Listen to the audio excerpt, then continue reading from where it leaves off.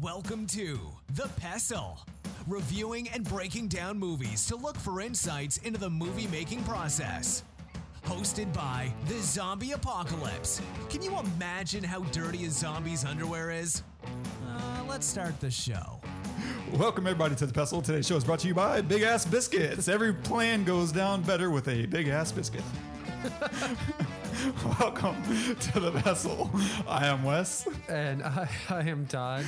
I've decided to change the tone of the openings. I used to do them like the old school, almost like an announcer at halftime. Like, today's show is brought to you by. And so I've changed it to over the top excited guy. One day we're going to actually have a real ass sponsor, you know? I bet within 3 years. I was going to say, I want to hear. Okay, I'm going to hold you to this. All right. It is, let's see, July 30th. Okay. 2019. So 2022. 2022. July 30th by 2022. We'll have legit sponsors. Episode 224. We're going to have sponsors. I get encouraged lately. I've been really into Script Notes, this other show. And it's the first show that I think I really listen to beginning to end. Oh, cool. I don't normally do that. So any listeners who actually listen to us from start to, the very, very end. Yeah. I finally kind of understand why you might enjoy that. You know what? A bunch of people from my work actually follow us. What? They listen to episodes all the time. Really? Yeah, and they make fun of me. We were in a meeting yesterday, and it came up or something, and I think it was because we do the call outs at the end, like make sure to subscribe and all that stuff. We were in a meeting. Smash the like button. Yes, that's exactly what Travis said. My boss, he said, make sure to smash the like button. Everybody started laughing. We need to bring him in at some point. I'd be curious what kind of movie he would want to cover. There's like 3 guys at work that all are like, y'all should do X or Y. And I said, okay, well, if we do it, will you come on? And they said, yeah. I said, okay, well, tell me when, and you can come on. And then they just never do. So I'm just like, okay, well, you got to make some kind of effort, man. I'm not going to come to you. This is an effort. All of this really takes effort on on both your our parts part. For sure. But on your part. Yeah. The drive, I have to, for those who don't know, our studio is actually a really sweet home studio. It's with all the finest accoutrement. Like Todd built out a specific soundproofed studio with these beautiful glass doors and big windows. It's gorgeous. And so naturally I make the drive every week, over here, because when you have something this sweet, you take advantage of it. Right. Yeah, exactly. And so you put a lot of effort in. And so I want to honor that. I live for this. This is, wake up every day and I think, what else can I do for the podcast? And if throwing a few grand into building a room, will help us, then I'm all about that. And don't get me wrong. My wife and I have had like a lot of fights about how much money and time I put into it. But, I just tell her, listen up, woman. I have goals and aspirations, and this is important to me, and this is going to happen. Sorry about it. Get on board. Or get out. It's like one of those things. And that would be the best conversation ever. I would pay to have that recorded. Well, that conversation would last all of 10 seconds because I would say like 3 words and then I'd cower in the corner. None of that was true, by the way. Yeah, I love it. We don't ever do dry humor on the show, and that was fantastic. Well done. No, in all honesty, Wes, you do everything for the podcast, and this is just a fun thing for me, right? Yeah. And I love it, and I want it to take off, and everything. But like, you put time and effort into this. You take notes. You do the editing. You make the website. You literally do everything. You drive to my house. That does happen. You wait patiently while I put my children to sleep. Sometimes impatiently. But yes. So thank you for doing You're that, welcome. man. It's a blast. It is. There are those days when you're just like, and I know you have them too, where you're just like, I just don't feel like freaking doing it. Oh, totally. And then every time we sit down and press record, I've never not had fun. Yeah. It's just the weirdest thing, because I just reminded myself, you're going to get to sit and talk with your best friend about something that you love to death. Yeah. So spend whatever, a few hours watching a movie. Oh, damn. And then go and have a great conversation. Like, this is fun. And so I can finally kind of get it listening to this other guy's podcast. I'm like, oh, it's guys who at least seem to know what they're talking about. Yeah. And also have great rapport and like each other. You can tell they like each other outside of recording their podcast. And so from like sun up to sundown, so to speak, like, I'm just like, oh yeah, tell me about the WGA. I want to hear what's going on in the guild. Like, I'm not in the guild. I'm never going to be in the Writers Guild. But it's really cool. And I totally get it. So appreciate everyone who does follow along and listen. And you might be in the guild one day. We're working on it. We're working on it. That would be freaking amazing. There's no reason why you wouldn't. Yeah. Unless you just don't write anything. True. That would be the reason. Yeah. That would hold you back a little bit. That would. Hopefully we'll learn something. I'll learn something. And I did. That's one of the coolest things about doing a Nolan film is, as beautiful as his movies are, I'm always looking at what is he writes in a way nobody else does. Yeah. Like, I've seen all his films. The only one I don't like is Insomnia. I don't know if you've ever seen it. I have a long time ago, but I mean, the punchline of any bad review of Insomnia is going to be like, Insomnia will put you to sleep. Like, it's just kind of this really dry film. And I've tried to watch it a couple times, and I have. It's not that I just tried, but I actually watched it. But it's the only movie that lacks what I would say has this kind of wow quality that reels you in on every level. The concept is a high concept, and it's going to make you question and think. And it's also going to, wow the people who maybe don't want to think. They just want to escape. But it's also giving a lot to the people like us who want to sit and talk about it for, we walk out of a theater. We don't just want to say, okay, bye, see you later. We just want to sit and talk for 15 minutes. Like, whoa, what did you think about that? And all his movies, I would say for the most part, have that quality. Yeah. Outside of maybe one or two Dark Knight Rises, you can give or take, but it's still going to be fun to watch at a minimum. Definitely. And so I get addicted to trying to figure out what's the secret sauce. How does he freaking do it? So I'm pretty excited, and maybe he will give me my keys to the kingdom of getting into the WGA someday. I mean, you never know. You never do. Him or his brother. Yeah. Right? Both incredible. He writes most of the stuff, right? Let's be honest. Right? I know they write together, but I think he's the principal writer. Yeah. At least that's what I take away from most of the at least recent films I've seen. I would say, I mean, I don't know, maybe Inception would be one of the only ones. Yeah. I'm trying to think. You're right. I want to say that was written and directed by Chris, but Jonathan, even Memento was based on a short story that Jonathan Nolan was writing. Yeah. And so you're absolutely right. Well, we're doing The Prestige, and this is based off a book. Yeah. Which I didn't know until doing the writing up the show notes. Yeah. I was like, oh crap. Well, that's good to know. Yeah. Right. So I guess it was just like adapted by Jonathan. Right? God. Yeah. So anyway, on that note, tonight we are doing The Prestige. So if you have not seen this, please pause the episode, go watch it, and then come back and join us because we're going to be spoiling everything. Everything. We're going to talk about mostly the writing, the story, and especially the final Prestige. What is it? We'll have a huge, big, massive announcement at the end. Maybe it's a sponsor. Ooh.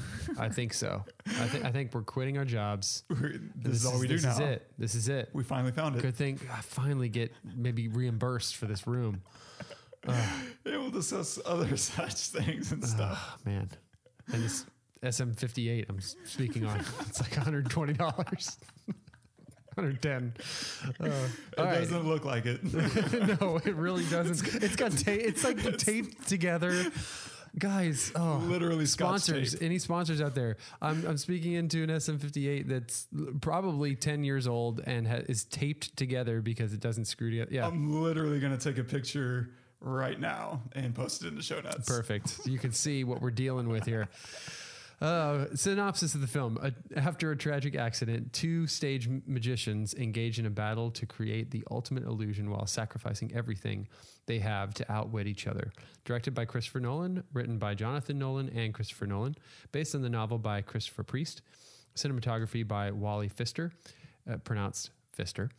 I read that. If you write it, I am Ron Burgundy. I am Ron Burgundy.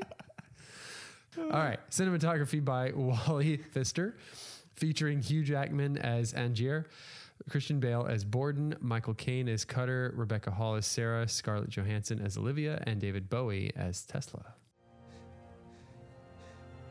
You never understood why we did this. The audience knows the truth. The world is simple, miserable,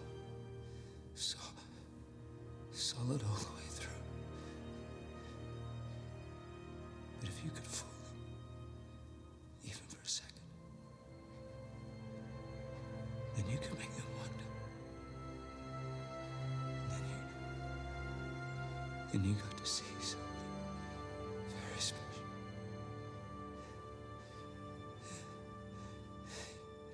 You really don't know. It was the look on their faces.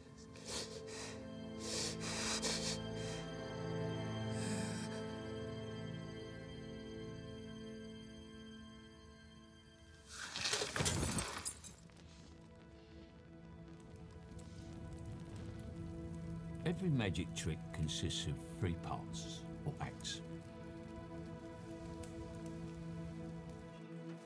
The first part is called the pledge. The magician shows you something ordinary. The second act is called the turn. The magician takes the ordinary something and makes it into something extraordinary.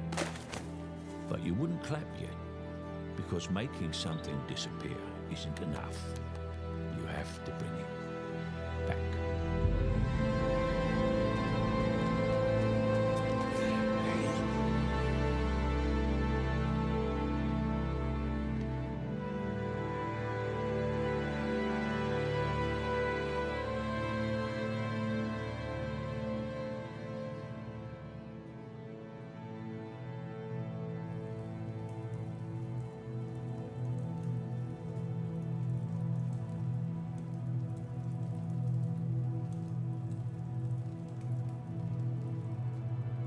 Now you're looking for the secret.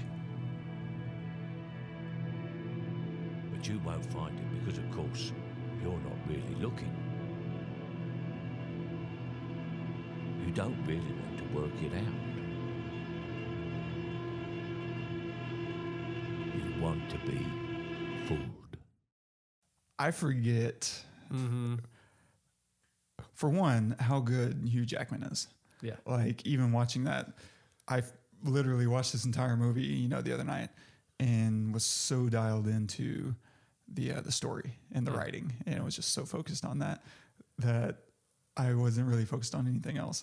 And watching just that clip just now, I was like, oh my God, Hugh Jackman is doing the absolute most with this very long push in, this monologue. And he's just describing every reason that probably every magician does what they do. I used to be a magician's assistant, actually. What? Yeah. I have all kinds of things in my magic hat. Oh my God. Like, I would help. I had these 2 roommates who were magicians, and they were like really, really good. One of them still tours. They would use me from time to time to help them with their tricks. And that's, always going to be one of the things is you never know who's in on it and who isn't. And you see that throughout this film, that they're bringing in these people out of the audience, quote unquote, not realizing, oh, these are people that are just part of the act. And that holds true to a large degree, I'm sure. And so, yeah, I used to help these guys, do their thing, and hearing him describe, like, it's about the look on their faces. And I was like, yeah, that does make sense. For them, they were more apologetic about magic as a way to prove to people that you can be deceived. And if I can deceive you with something as simple as this, you can also be deceived in your faith, and blah, blah, blah. And for them, it was an outreach. It was a ministry opportunity for people who weren't Christian, and blah, blah, blah. And so it was clever on their part, for sure. But it was also informative for me to be, backstage and seeing how the sausage gets made or whatever. Yeah. And fun too. It's all about setting an expectation and figuring out how do you subvert that expectation, which Nolan is just a master of here. But all that said, holding and selling like that moment of wonder in Hugh Jackman's eyes, man. Yeah. So how did you feel when watching that? Like, not his, like, okay, take a step back from his performance for just a second. Cause yes, it was awesome. Right. And, but the feeling I had, like, I'm sitting there watching him, right. I'm watching him deliver this line, and it's obvious he believes it, right? It's obvious this is why he did this. This is why, was his driving force. And I can totally see how other, not just magicians, but just people in general who are, like completely dedicated would feel the same way. But then cutting back to Borden, the look on his face, right? So he delivers this, here's my reason, right? And the look on Borden's face is like, no, man, you don't get it. Right? Yeah. What do you think that was about? I mean, I have a whole 20-minute spiel about what that's about. Oh, yeah? See, we're in each other's heads. See? Because I was sitting there. Well, let me just, please. And I'm just going to like kind of stream of consciousness with this, because I really couldn't put my finger on it necessarily in just watching it. But that's the thing out of the entire movie. That his reaction to Angier's answer or reason was the thing that stuck with me the most in this entire movie. It was, and I don't know why, because it wasn't like, oh, okay, I'm putting it together, right? I think I do know why. It's because of it's that brother of the two brothers is the one that I relate to, right? He's the one, that one was the one who loved his wife and loved his daughter. Loved his wife. It was probably his daughter. Mm-hmm. It didn't matter. Right, true. It didn't matter really. It was the daughter of his wife though. Right. Yes. But I mean, because they were both sleeping with her. So, right. Whatever. But he's the one that loved his wife. Right. And he's the one that I relate to. And he's the one that feels more compassionate. He's also the one who told his brother who got hung not to go after Angier. Because you remember, think about it. Remember when it's cutting to him and he says, we're done. That's it. Don't go after him. No, I don't. Yeah. There's a scene where he's sitting down. You're watching Christian Bale sit down, and he's talking to Fallon, telling Fallon, quote unquote, not to go after him. We're done. Leave him alone. Leave him be. Essentially. Interesting. Right. And then in the jail, when they're dragging the brother off to go get hung, he says, you told me not to. I should have not. Wow. I should have not gone. You told me not to. But he's talking to Fallon, right? So it was obvious that Fallon in that scene in the jail was the brother that told him not to. And that's the kind of brother that would say that. Not the one that's screaming at his quote unquote wife in front of, with his daughter listening and just almost heartless. Yeah. Right. And so I think if it were the brother that got hung in the final scene with Hugh Jackman or with Angier, we'll call him the evil twin. Yeah. The evil twin. Yeah. I think so. Yeah. Right. Yeah. If it was him, then maybe he might've agreed or not, because I do find it interesting. Just their motives seem to be very different for both brothers. and for Dantier or Angier. Because Angier seemed to really just love the magic and the awe and the wonder, which is why he was a better showman. Borden seemed to be more obsessed with the money and the acclaim and the craft. He was more clever and obsessed with figuring it out and how do you execute it, which made, for whatever reason, him a poor showman. He just knew the craft so well that it fooled his audience on multiple levels. For one, because half the time they didn't really understand the trick they saw. Yes. You're too good. You need to slow down and treat us a little bit more dumb in order to display your brilliance, which is a crazy, place to come from. And so he was so willing to sell out his life in order to have an edge on everyone, on Angier, on the world at large. And I just wonder at what age that became obvious to him that, oh, we're going to have to live like this. It couldn't have been recent. Like, that had to have been a decision made. So it was the difference in their motives is Angier is, he wants to, it was for the look on their faces. It was for the awe. It was for the beauty of not knowing, giving them this gift of the beauty of not knowing how something is done. This like magic, I said, a magic moment. And for Borden, it was more of just being the best, being the purest, I guess, because he always got on Angier on his case for, just like not being the best magician, right? True. And even looking at their houses and their workshops. I mean, Borden basically lives in his workshop and he's got all these things happening. And I don't remember ever seeing Angier's place, littered with his ideas. And he doesn't have this crazy journal that's encoded in order to protect his brilliance. And that's just so freaking smart. Just a great way to write a character, because otherwise, if you take out that simple motivation, these guys look exactly alike in terms of who they are as a person. They're both magicians who will do anything for their work and to be the best. But then you start inserting their motives on why they want to do these things, and suddenly they couldn't be more different. Totally. Yeah. It's brilliant. Yeah, man. And okay. So I watched this 2 years ago for the second time. So I've seen it 3 times now. The first time was, I guess, around when it came out. And then I watched it 2 years ago and I totally forgot everything. Like, I had no idea. Suddenly Scarlett Johansson is in there and you're like, oh, she's in this? Yeah, exactly.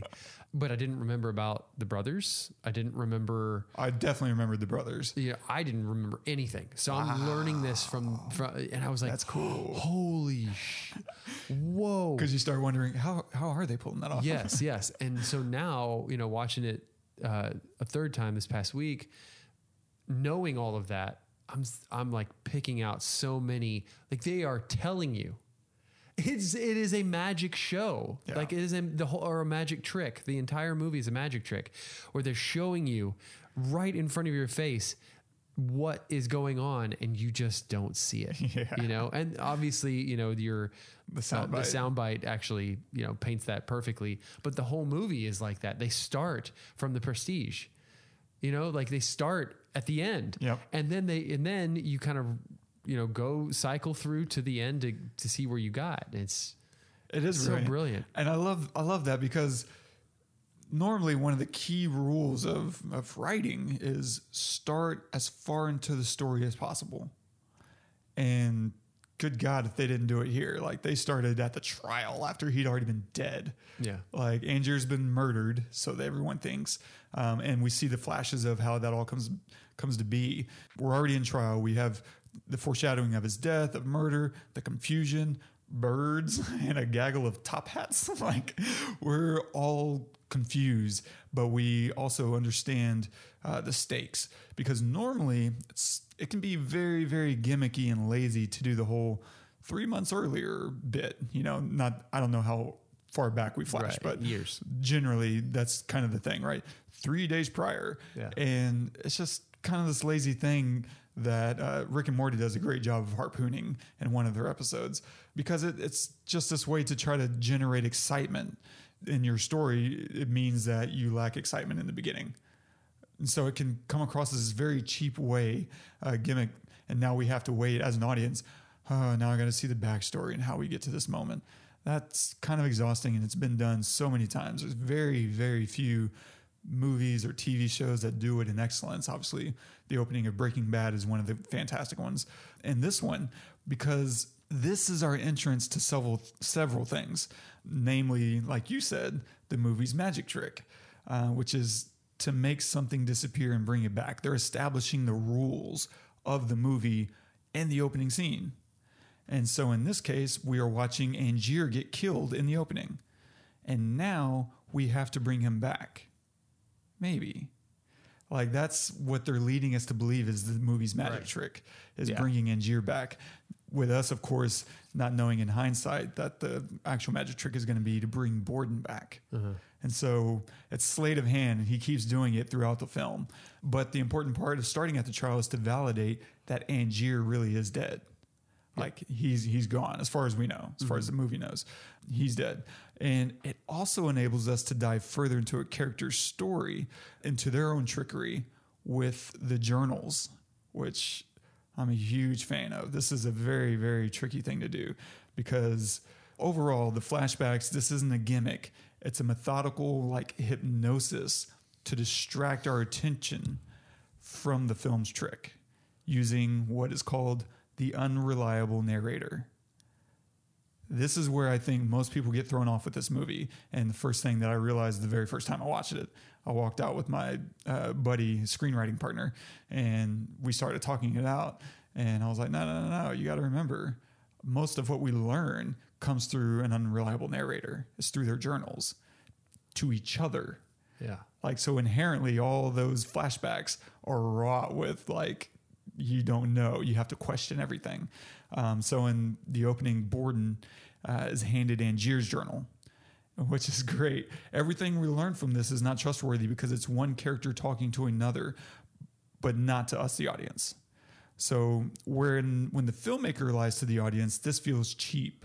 But one character can lie to another without cheapening the overall experience. It's one of those things where, and then you woke up. Yeah, that's super freaking cheap, and you feel like you've been robbed of an experience because the writer couldn't find his way out of the paper bag.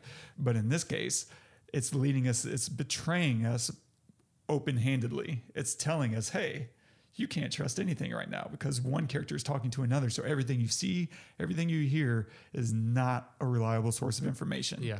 Without explicitly saying that, you just have to understand. Wow. That makes so much sense, man.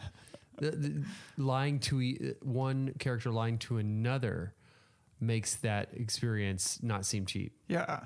It's clever, right? I didn't even think of that. And that's the smart thing about starting so far into the future is that he can introduce these journals and their backstory. And then with one sentence, each character calling the other one out as they're reading it. We finally established that this is all been bull. It's all corrupt. Yeah. It's like, wow. You don't know what's what. And so we're reading, Angier's journal. And then in his journal, we have to realize we go another layer deeper because Angier is handed Borden's journal, the decoded journal, and he's reading that right on the train to Tesla. So now we're 2 layers deep in story so that when we finally come up a layer, we assume it's real and we kind of forget that we're still in an unreliable narrator. It's really beautiful. And of course, we pop around the narratives, obfuscating reality versus diary narration in the guise of exposition. This is really brilliant. Exposition as a distraction. Yeah. I don't know if I've ever seen that. Like, that's pure freaking genius because he's given us exposition of their backstory. So we inherently kind of buy into everything because it's mixed with truth and lie. And we can only suss out what's what after the fact. And so, I'm getting really excited. This is so much fun. And so we see a lot of things. We see Cutter, Michael Caine. Cutter is showing the judge the water tank, and this is back in real time, and why it was significant to Borden and Angier. This is real time. This has actually happened. This is no journal entry because now this is part of the trial. And then when he's showing him the water tank, he tells them it was important to them. What we do is we flash back right back into Borden's diary narration. This is sleight of hand on Nolan's part, a magic trick, as it seems like Cutter is telling this to the judge, even though we're actually reading Borden's journal, which is an unreliable narrator, through the eyes of Angier. And so it's a very, very smart trick to establish the journals, one, then the next. And now we're 2 layers deep, and then the flashback to the present, and then send us right back to those journals. It's a complete you don't know. Genius. Yeah. Because it's so... You don't know what's right. Yeah. You just assume, oh, because we're back in reality now, we're back in reality again. No, we're right back into someone's narration. Yeah. And it's, oh man, I just get envy whenever I see these things, you know? And so we'll come back to that in a second. Let's discuss the setups and payoffs, because magic tricks, you know, have these things. And the movie itself creates, and most movies have setups and payoffs if they're doing their job right. And so Borden's knot sets up the tragedy that pits them against each other. This is the crux of the entire movie. They wouldn't have become enemies if it hadn't been for his knot. And so they're able to draw a very clear line that defines their personalities. And we're also understanding their ego, making us feel frustration because you're watching him tie this knot or hear him discuss the knot. And you have his boss, the experienced guy, Cutter, is like, no, don't tie that knot. She's not going to be able to slip it. And of course that sets up a really good tension. And it's good. Make us feel something. It's important that we not only anticipate the accident for maximum tension, but also to help us relate and identify the obsession that follows and the fury, because we're identifying with Angier now because we hate Borden. He killed her because of his arrogance. And later on, it's interesting in hindsight, you don't realize, because it could have been either one of them, and the one he's talking to doesn't know. And his brother what really knot won't did tell you him. tie? Yeah. He's like, I don't. How can he not know? How can he not know? Yeah. And so we also see another great moment early on when Borden sees through the public facade of the old Chinese magician, right? And that sets up that Borden sees the facade because he himself does the same thing. Like in hindsight, we realize, of course he can spot that because he does it. Yeah. He realizes people really are willing to go that hardcore for the craft. And then there's also this great moment that's a setup of the little boy realizing that the original bird is dead. Like he watches that magic trick and he freaks out, right? Sarah's nephew. And they bring him back and he's like, no, he's right here. And he's still crying. He's like, but where's his brother? Yep. This sets up the ending in so many ways. I called that out. I was watching with Scott, my guitarist, and I called that out. I was like, brothers, and he goes, what? I said, and he didn't remember either. So I said, never mind. Nicely done. Yeah. It sets it up. We see the dead bird pulled from the table and emptied into a trash can, foreshadowing Angier's method. And I think that's important. Keep that really firmly in the back of your mind. Borden, later on, seen later, shows the boy a secret, right? Here's a magic trick, and here's a secret to the trick. And also tells him, no one is impressed with the secret, only what you use it for. I think this is Nolan telling us that he's not going to tell us the secret to his trick. Like that's 101. We don't get to know. You have to suss it out yourself, which to some degree means you need to be a cynic. And sometimes I can certainly be that. Another big thing to setups and payoffs is never show the same thing twice. And this is kind of a movie rule in general, I think. For instance, the bullet catch. Whenever he's demonstrating the bullet catch with his soon-to-be wife, I guess, he tells her the bullet is never in there. We see the bullet loaded, but it's cleverly removed, right, with the thing. And then later we see how Angier breaks it, which they set up twice, actually, because Cutter says it whenever they're discussing, all three of them together discussing, let's do the bullet trick. And he's like, no, any moron audience member can stuff something in there, a button, you know. And then he does it again. Borden tells Sarah, it's dangerous because anybody can stuff anything in there. And then, of course, we see how Angier breaks it, costing Borden his fingers as a bit of a tit for tat on the death of his wife, which is less tit and more tat, I guess. I don't know. Yeah. And so then another setup payoff is the bird in the cage. Whenever the bird in the cage is unharmed, that whole magic trick of we're going to not kill it at all. The cage is pulled apart without ever hurting the bird. So we see how it's supposed to work. And then we see how Borden breaks it, breaking some fingers, going tit for tat, because now he's lost some fingers and now he's costing an audience member some fingers. I'm sure he was hoping more for Hugh Jackman's or Angier's. Yeah. But let's now dive into the prestige of the new transported man. This is where I think it gets fun. So Cutter says the only way to do the transported man is with a double. He's like, I've been in this business for ages, and I'm telling you right now. And of course, Angier doesn't believe it. He's like, no, it's something else. It's the same man who comes out of the box. He's like, nope, it's double. So we flash forward a bit, I guess, to Tesla and Angier. And Tesla tells him, have you considered the cost of this machine? And of course, Angier's like, yeah, I'll pay whatever. And he's not really getting it. He's like, no. Have you considered the cost? And he's referring to killing people. Well, maybe not obviously, but I think he's referring to killing people. It's all implied. It's never explicitly stated. Cutter says, whenever referring to the drunken actor that's Angier's double, we don't do any tricks we cannot control. And so that's basically telling us a loose end is intolerable. And so he began killing to secure his secret and his act, because he's never going through that again. That cost him his leg. It cost him his show. And he got publicly embarrassed by Borden. Like, that was a big victory for Borden.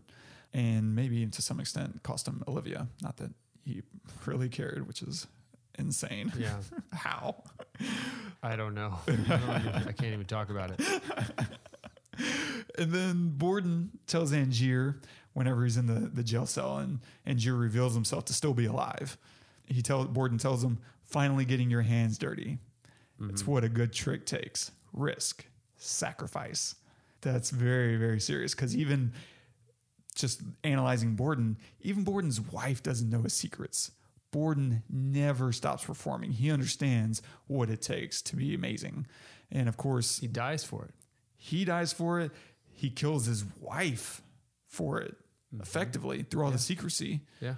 And of course, Borden's secrets kills his wife. Angier kills for his secrets.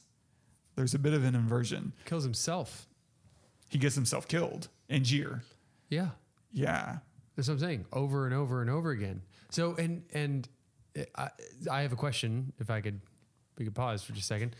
When he's giving that explanation to Borden at the end, he says, I didn't know if I was going to be the man in the box every night.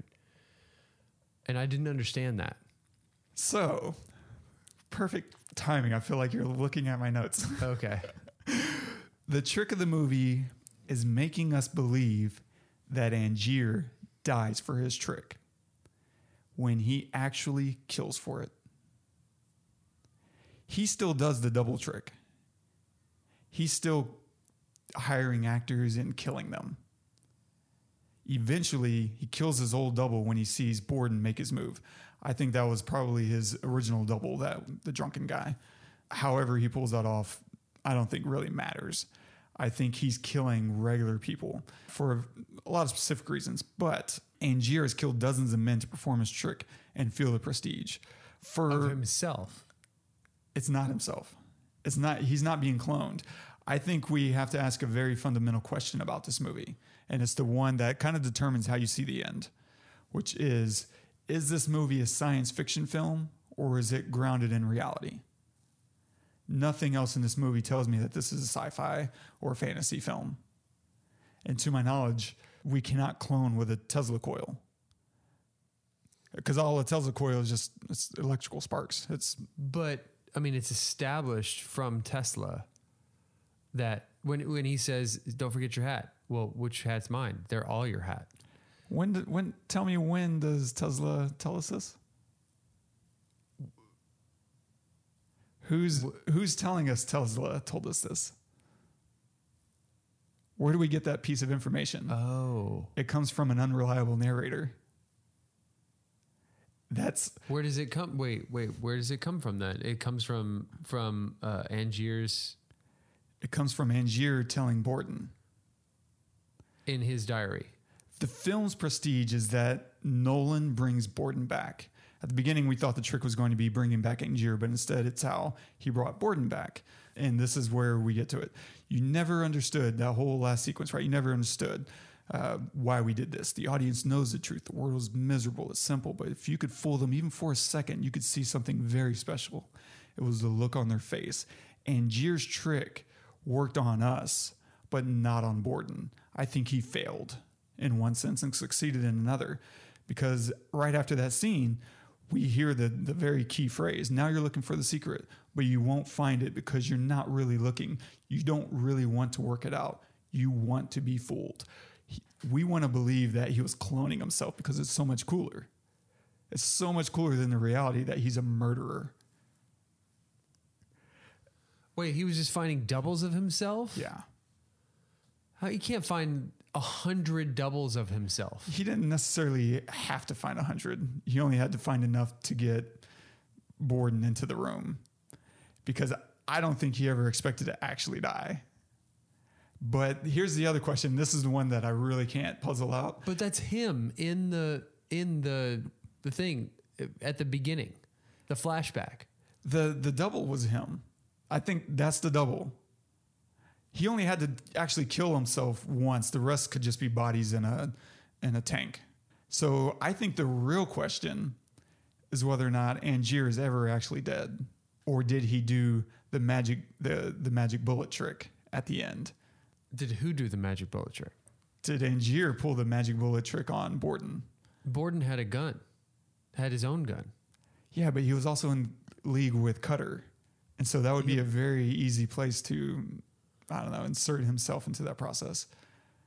I don't know. I think he's probably dead. I would vote for he's dead. There's not quite enough information to tease out that he faked his own death. I mean, that would be amazing. I mean, maybe it's in there and I just don't have the patience to dig for it. But I do think that this is a grounded real world film, that cloning is not possible. I think he was trying to get one over on Borden by making him believe that he could clone himself, because the whole reason he met Tesla in the first place is because he got fooled. He got fooled into going to Colorado for Tesla, and Borden knew the whole time he's got nothing. And did Borden tell him Tesla to go to Tesla? Did he tell him that because he knew, there was the scene where they were both checking out the Tesla coil, right? And Angier sees Borden there, like staring at the coil, right? But Borden never sees Angier, and then they walk away. Oh yeah, like the World's Fair or whatever. Right, it was. and then and then Borden goes to his family or something like that, to that effect. But he never actually looks at Angier, right? But maybe he knew Angier was there, and so that was why he was just going to send him on a wild goose chase. Maybe I think he just was going to send him on that goose chase no matter what. Because why? Like, why Tesla? That's like it's like so random out of nowhere. Because they're in England. He's like, I'm going to send them to the America. I'm going to make them waste all this time and all this money and have absolutely nothing to show for it. I think it was just fool's errand. Like, if he could have sent them to the Himalayas, I'm sure he probably would have tried to tease that out. But because they'd already established, like, Tesla's this mad genius. Well, and then Tesla at one point had said that he had made this machine before. Or that he had done this before for someone else. Yeah. I mean, we're assuming he's talking about Borden. Right. Do you think that is a Borden? The Borden is just a double from Tesla? Or do you think that it is really like a super twin brother? Yeah, I think it's just a twin brother. Yeah. Yeah. I don't see this being anything other than a basic grounded film with magicians. And I think it's fun to assume these, magic properties into the world. But I think that betrays the whole point of this movie, which is magicians are supposed to make you believe in magic. Right. And here they have us right now discussing whether or not there was magic in the film. That's its magic trick. Well, yeah, I totally get that. But like in that final scene, like I feel like his reason and his response is just so inaccurate. It's accurate to his character, but it's so like inaccurate overall. It almost makes me feel like he was the one doing the wrong thing, but the wrong thing wasn't killing somebody. The wrong thing was doing it in a fake way, in a fake scientific way. Like, he was cloning himself and he was killing himself, but that's cheating. That's not. So you feel like Borden was just like, oh, that's you're a cheater. You're just cloning yourself and then killing yourself. Like, that's not, that's not like somehow that is wrong because it is science, is like, for the same reason you're saying that it would betray the whole film. Yeah. But in a sense, it's betraying the artistry of magic in general, because I don't know. Because if you had an actual magic wand to make a rabbit disappear, it's like, well, Now you're just cheating. I don't know. 'Cause you can't yeah, fool us. maybe that's stupid. Yeah, that's probably a stupid thing. But So I think that whole interaction at the end, Angier's trying to get that look on Borden's face, and he never gets it until after he's dead. I think he dies, and then Borden realizes, oh God, he did it, right? And that's the trick, and he never got that look. So I think they both win and lose at the same time. They definitely both win and lose.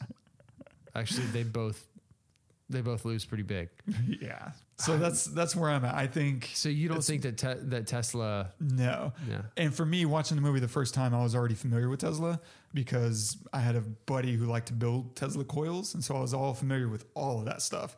And so I was always like, oh, okay, it's just a Tesla coil. There's no magical properties. And then I see the whole cloning thing. I'm like, oh yeah, get out of here. And so I was already looking for the strings on the fingers, and this is the only thing that made any sense. Either I think he was just killing people. I think he was killing people, and that was part of the whole trick of you're getting your hands dirty at last, and the whole point of the birds and the brothers.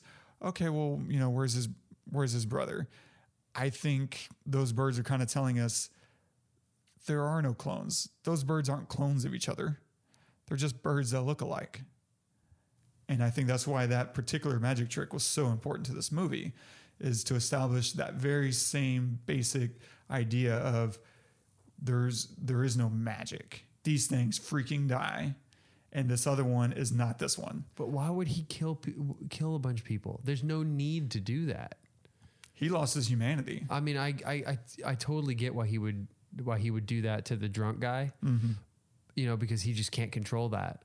But to find, I don't know, even if it was just a dozen shows, to find a dozen people that looked exactly like him, and I mean had to look exactly like him because he puts on the first two stages of the magic trick. Yeah, I also think if you throw them in water, maybe some murky water and some murky glass, you can obfuscate enough so that they have a close enough texture to them. You're not going to get a very good look at them.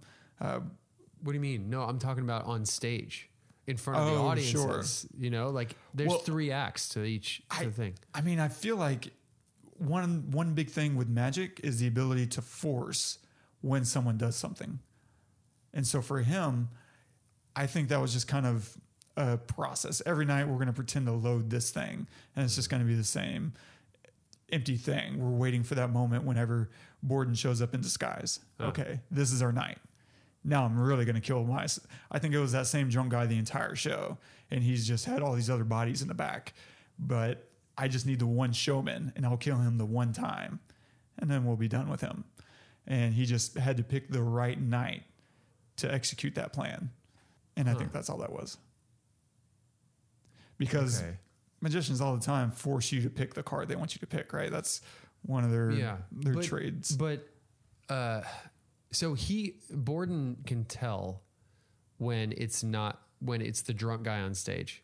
And you think that he wouldn't be able to tell that it was the drunk guy who fell into the water? I think maybe the tank. I think maybe it's him every night on stage until that very last night, and then he only has to do the swap once. No, I know, but Borden's under the stage. Borden's under the stage watching. I think he totally predicts when that's going to happen. Yeah. And he's on stage. But he's so focused on the contraption and understanding how everything works, he's completely missing the double. Yeah. I think he's so hell-bent on his own aims. I don't know, man.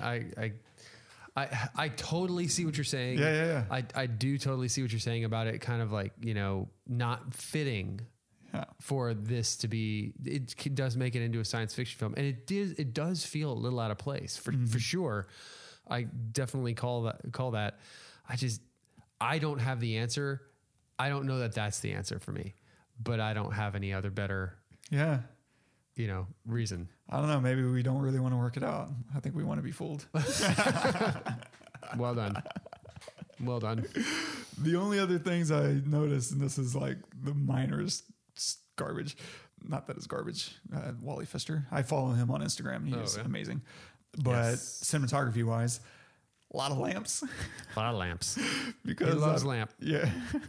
Because obviously it's warm lighting. You want to reflect fire in the lamps. And so there's a lot of warmth on all the actors, with the exception of the Tesla coil. And that, I think, helps add a really nice contrast to electricity. Suddenly it's this otherworldly thing and really helps sell kind of the sci-fi aspect to it. But then, of course, we also do a lot of handheld and Steadicam work. And I think that's smart because it's also selling us an audience perspective of watching these magic tricks up close. And they do these scenes blocked off so perfectly, like when you're watching Angier and his double on stage, and Angier's walking off stage and down to whoever, Olivia, and you're seeing his double in the back, but just like the edge of his arm, and it's all handheld, and it's all making you believe that, oh yeah, these reverse shots, of course he has a double. And so I don't know that he ever really gets too far into they're occupying the frame at the same exact time. There are a few shots. There's a few, but there's not very many. No. He really does a great job of minimizing it and focusing less on the trickery of it and more on the story. And we hate this drunk dude and who's going to ruin everything. Yeah, but it's interesting because there are a few shots with both of them in it, but normally you can totally tell when you're avoiding it. Yeah. You know, but in this case, I couldn't really tell. Like it was a second thought, you know. Yeah, because it all flowed in with all the other cinematography. Yeah. It feels like so many films kind of bend over backwards, like, oh, we're going to break our cinematography rules in order that to, we can do this. Yeah. It's like, don't do that. Yeah. And so they really worked out. And I think that Steadicam kind of floating handheld really helps sell it like we are watching a magic trick. It's us, the audience. And so it's perfect to kind of sell this world and all the stuff. Yeah. So that's pretty much all I got. All right. You're still on the fence. I'm on the fence, man. I don't know. I wish I had a better answer or a better thought. Yeah. But you kind of blew my mind with the idea of the Tesla thing not even existing. Yeah. You know, like maybe he didn't even go to the US. I think he did, or whatever he did. Yeah, that's true. Maybe. I mean, all he needed was the coil. Right. That's it. Which they were in London when the coil was there. He could have just bought that damn coil. Who knows? True. You know, but I don't know. You know, it's the classic, like, oh my God, look at that trick. That trick was amazing. How the heck did it do it? How did they do it? I need to know. I'm exhausted. I give up. Yeah. You know, like, then I'll just be amazed by it every time. It's so cool. Yeah. I mean, I love the commitment it takes. And also I think it's daring. It's brave to introduce an unreliable narrator on so many fronts. Yeah. And kind of, if you start unraveling it, you could potentially get frustrated and say, oh man, that sucks. Like I really want an answer, but most people get an answer. This maybe not be the right answer, but they walk away with this very satisfying experience. And that's such a Nolan thing, right? Yeah. Everybody has their own answer, their own experience, and he doesn't talk about that shit at all. He just like, what do you think? That's the thing. There you go. That's amazing because he gets such big budgets. Yeah. And like, he he writes these original works. Yeah. And they wow us. They're all magic tricks to me. I would love, this is a great example of a film where I would love to see the storyboards. I mean, really, because there are so many things going on. Like almost all Nolan films, I'd love to see the storyboards and wonder how close they, you know, how much they stick to the final edit, or not even the final edit, just like what they're shooting. Yeah. You know, because the final edit could change for a million different reasons, but while they're shooting, are they like, okay, there's these 10 frames we want to get through today. We are shooting these 10 frames, and they get those 10 frames, and make them look like the boards, is that like, because then in the cutting room, you can do a lot of different stuff, but we want to have the bed, like the foundation are they adherent to that, or is it like more fluid? I don't know. I feel like because there's so many moving parts and they're moving all over the place, and he knows every single shot. He has to know every shot and every angle. Not just the shots, but like the angles are super, like you were saying, when there's both Angiers on stage, like seeing them both in, it's important. And not even just both Angiers, but both Bordens. Even when Fallon. you know, is there. Like, he has to be. It's almost like he does have to be Bale as Fallon when it's Fallon. I mean, because he kind of would look different if it was somebody else, I would think. I mean, maybe Christian they just Bale have is somebody just that neurotic to want to do both. Oh, totally. Yeah. I mean, that guy totally. puts on like And why not? 60 Clinic. pounds for roles. I'm sure he'll endure an extra 30 minutes of makeup. Yeah, totally. Anyway, I mean, I could talk about this all night. Ditto. Yeah. Because holy crap. I forgot how good this movie was. So good. Man. Yeah. Any other thoughts? You know what? One other thought as I interrupt you. Yeah. Any other thoughts? I have one. I really hope to see him bring back Scarlett Johansson more. She's too. So frustrating in the sense that she's so talented. Yeah. Obviously, she's gorgeous and she's, you know, one of the world's most beautiful people. And I think that distracts from how talented she is. And maybe part of it is she's been doing a lot of superhero stuff lately. And so that kind of underwhelms you performance-wise because there's more spectacle than drama to play off of. But if you go back and watch, you know, Girl with Pearl Earring and her early work, she is actually an incredible actress. And I hope people will go back and I just hope to see her in, I don't want to say better movies, but more intricate and better written characters and more dramatic because she deserves it. I think she is just fantastic. Yeah. What was your thought? Sorry. Oh no, I didn't have a thought. I didn't realize I was David Bowie until writing the notes. Oh, what? Yeah, I'm so bad. Oh man. God, you're so horrible with faces, dude. I was like, that guy looks almost familiar. Because it's David effing Bowie. It's David Bowie. Oh God. Ziggy. Yeah, no, I mean, I honestly, I got to give this movie 9.5, 10. Yeah. Because, you know, we could sit here and talk about it for 3 hours and we both have differing opinions. And that's very hard to do because we're the same brain. Yeah. Right. So, yeah, I loved it. Same. I 100%. Yeah. So what's your recommendation for the week? Oh, okay. So I was kind of going back and forth, and I was like, well, you know, do you do another Nolan film? Do you do, another Hugh Jackman film? You know, I don't know.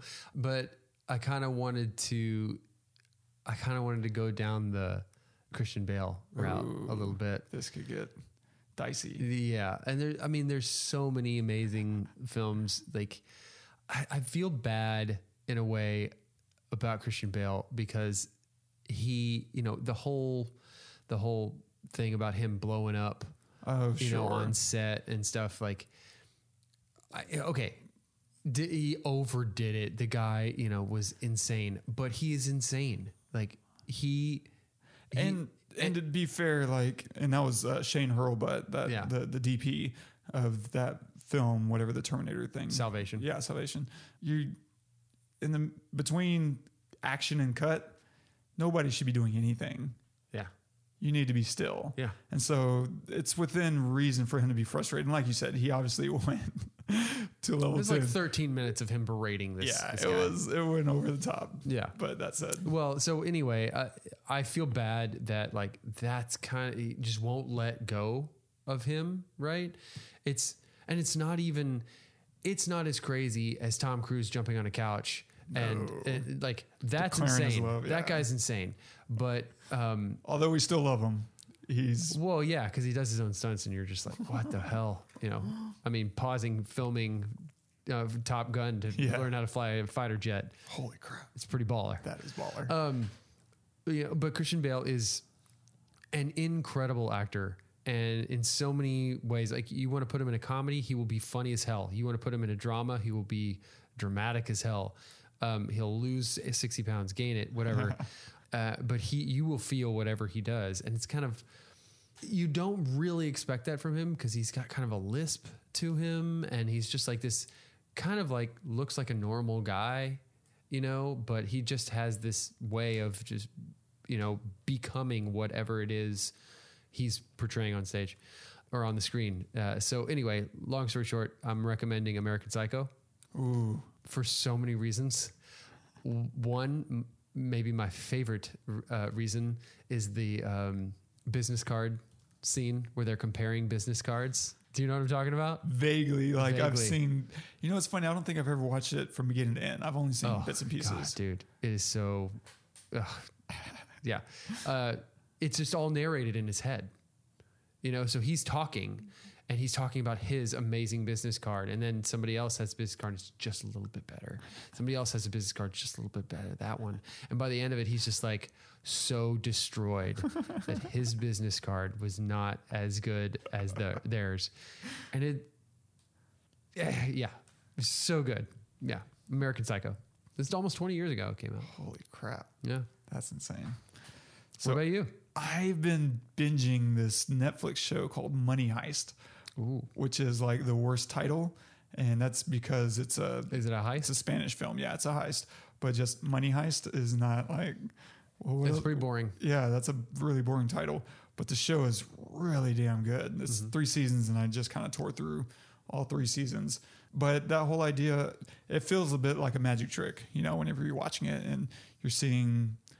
It's just fun to watch a well-executed heist. It's a heist film or series, and it feels a little bit Inside Man-ish, but they went into a whole other ballpark. So yeah, watch Money Heist, but please watch it with subtitles. Don't watch it with the dub over. Oh God, I can't do dub over. It's so awful. Yeah, good reco. But it's been nice because anything with a subtitle makes you watch it. Like now you have to invest and pay attention to everything that's happening. Definitely. No passive watching. Well done. Thanks, man. And so this week we have a short spotlight on a film by James F. Coton and Panda Films called We Are All Alien. It's gorgeous. Definitely go check it out no matter what else you think about it. This is going to be the kind of short film that you're like, it'll give you big ideas and big visions. And it's really interesting. So cool. Take a look. It'll be in the show notes. And now we're announcing the big announcement. Yeah. So we are going on a short hiatus. We've been doing this show for 2 years. 2 years. 2 years. And we haven't really taken a break, not an intentional break. I mean, we've missed weeks here and there. And more often than not, we miss a week. Yeah. But we're generally pretty good. I would say we get at least 3 out of 4 weeks. Yeah. Oh, definitely. Right. Yeah. And so this is going to be our first, actual hiatus. We're going to take 4 to 6 weeks off. And when we come back, we're going to have all kinds of cool things loaded up. Don't want to go too much into that, but we have a special edition coming up that's going to be not movie related that I don't think it's going to melt your face, but hopefully it holds your attention nonetheless. It's melting my face at this moment. It's melting my face, my arms, my gut. Yep. All the things. I can't wait for that. It's going to be fun. And we'll also have other films. The next one we'll be doing is Michael Mann's Collateral. Mm-hmm. And we'll also... So we're going to do this before we're going to go on the hiatus now, but we'll load up Collateral. Yeah. So gotcha. Whenever we decide to come back, I'll just publish that. And that way we'll already have one in the tank. Awesome. I like it. And don't forget, smash the like. Oh my God. No, we didn't go there. Subscribe and review. If you don't mind, that really actually helps us a lot. And for me is informative and just fun to see that, hey, people are actually listening. And we want sponsors. Yeah, we want sponsors. And that's a great way to show them that we have an engaged audience and people actually pay attention. So if you have not yet done that, feel free to do that. And you can leave us a note if there's a movie you want us to talk about. This one was courtesy of Izzy. Our man Izzy is always on top of his game, and love hearing from him. So appreciate you, dude. And if anybody wants to leave a note on this particular episode to tell us why we got it wrong, specifically why I got it wrong, or me. I'm a big dum-dum and I missed the most obvious thing. The bird is actually Angier. What's that website? What's the URL again? thepesselpodcast.com/The Prestige. All right. I'm going to go there right now and say something. And we'll leave you with a quote of the day from Harry Houdini. What the eyes see and the ears hear, the mind believes. Yep. I mean, we are basic creatures in that regard. Right? Simple as that. Right. Yeah. So if you're someone who can manipulate those things, then, you have probably a lot more power than most. And that's all we do with movies. We're manipulating what you see and what you hear. Definitely. We're making you believe all this happened continuously instead of, that 5-minute scene took place over the course of 2 days, and Oh, you yeah. know, 20 camera setups. Oh yeah. It's all No one one big knows trick. how the sausage is made. Yeah. Yeah. Every film is one beautiful trick, and it's so much fun to do Most of the time. most of the time. Unless it's like Transformers or something. That would be the last night. I know, wouldn't it? Watching that again would be my last night. Yeah. That's it. That's it. Our final episode will be Transformers. I'm calling it right now. So when we have Transformers queued up, and you know that's what we're doing, I'm sorry, it's gonna be our last episode. And we'll bring Michael Bay in. and Oh yeah. we'll I mean, talk- by that we'll talk time trash. he'll Yeah. they'll be knocking down our doors. Yeah, he'll be requesting. and- 2022, right? Yeah. Sorry, Matt Damon, we couldn't get you tonight. We'll get you tomorrow, man. Man, it's been a fun 2 years so far, man. Dude, same. I can't wait. Hopefully we have another 2 in us. I mean, I think that we do. I think so too. All right. Well, guys, we will be back in a few weeks. Let us know what you think about this. I'm definitely intrigued because we rarely have differing opinions, Yeah. and I feel like somebody else out there probably has gotten it right. And Totally. I would love to hear somebody else's take on that. Yeah. There's So- so much room for interpretation. Yeah. So definitely leave us a note and smash that like and share with your friends and review us, please. Until next time, I'm Todd. I'm Wes. Go watch some movies.